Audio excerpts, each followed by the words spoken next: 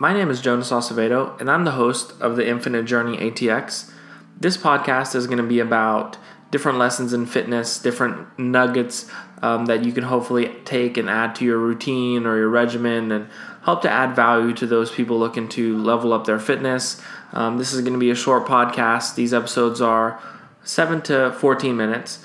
The goal is to just condense the knowledge that I have over the last 7 years of training and get this out to a broader audience than just the clients in our gym. If you're looking to find more about us, visit us at infinitefitnessaustin.com. Feel free to reach out to us if you have any questions. You can find a link to talk to a trainer on that website as well. Do stronger runners become more injury prone? This is something I was talking to a client named Chris about. Chris owns a really great running program here in Austin, running training program. And he said to me, the strongest this is a really pretty successful, pretty big program. He said, my strongest runners are the most injury prone runners. And it's kind of funny, we had this conversation. He's trained hundreds, he's probably trained thousands of runners in his time. And so he knows what he's talking about. He has experience. He has, the set of data that he's kind of drawing conclusions from. And so we started talking about it, and we were on the same page, but it started off a little bit confusing. And so I wanted to really share this for the running audience and for the runners that we have. And so stronger doesn't always mean more resilient runner.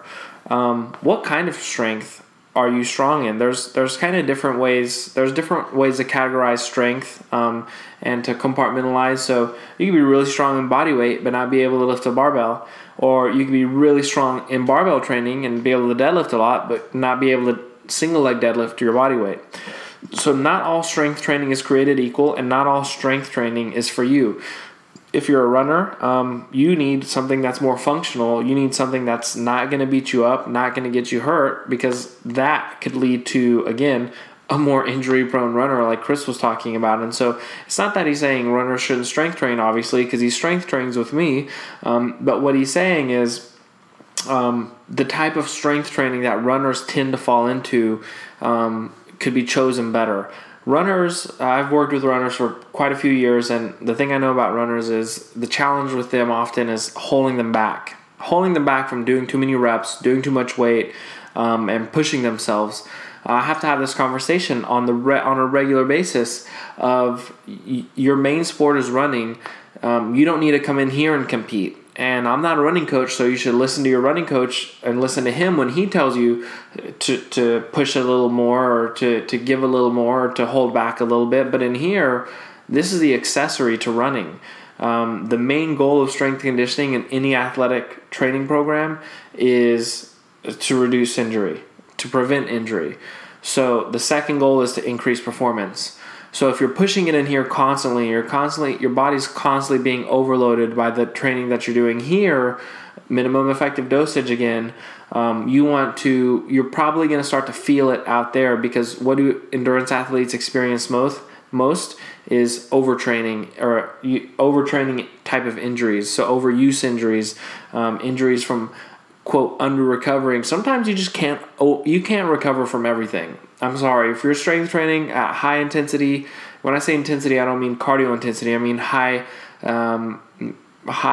weight. If you're doing a lot of really, really heavy strength training 4 to 5 days a week and you're running 6 or 7, you're probably not going to recover from that unless you're really, really meticulous in your programming. Which I have some guys that are strong and we do really meticulously program for them, and they're able to avoid injury, keep their strength. Their strength then can transfer to their running, but not all strength will transfer. So one of my guys is doing the CIM marathon.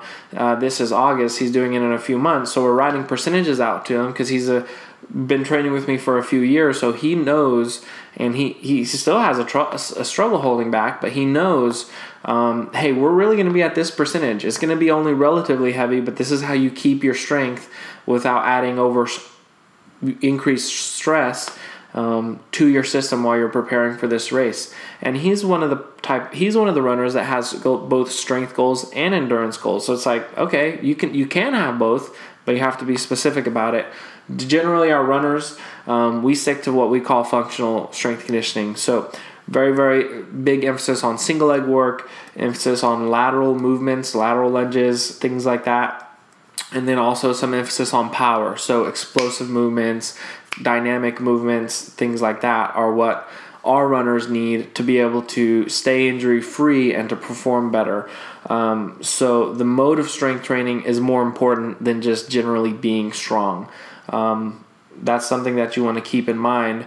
And again, if you're a runner, you're probably going to listen to this and think, oh, what I'm doing is fine, and that's okay. But if you're open to suggestions and if you're open-minded, this is something to take a look at, because this is going to be much more. This is coming from a coach who's, again, coached so many runners. Between the experience of me and Chris, he definitely has a lot more experience than I do. But the last thing I'll say is when we ended the conversation, it's funny because one of the things he said, I want to be strong, I don't want to be fast. I want to be strong, I don't want to be fast. So keep that in mind. You can only have so much of either before it's a conflict of interest. Thanks for listening to this episode of Infinite Journeys. If you have any questions about your training or fitness at all, anything that we talked about, feel free to shoot me an email at jonas@infinitefitnessaustin.com, and I'll personally reply.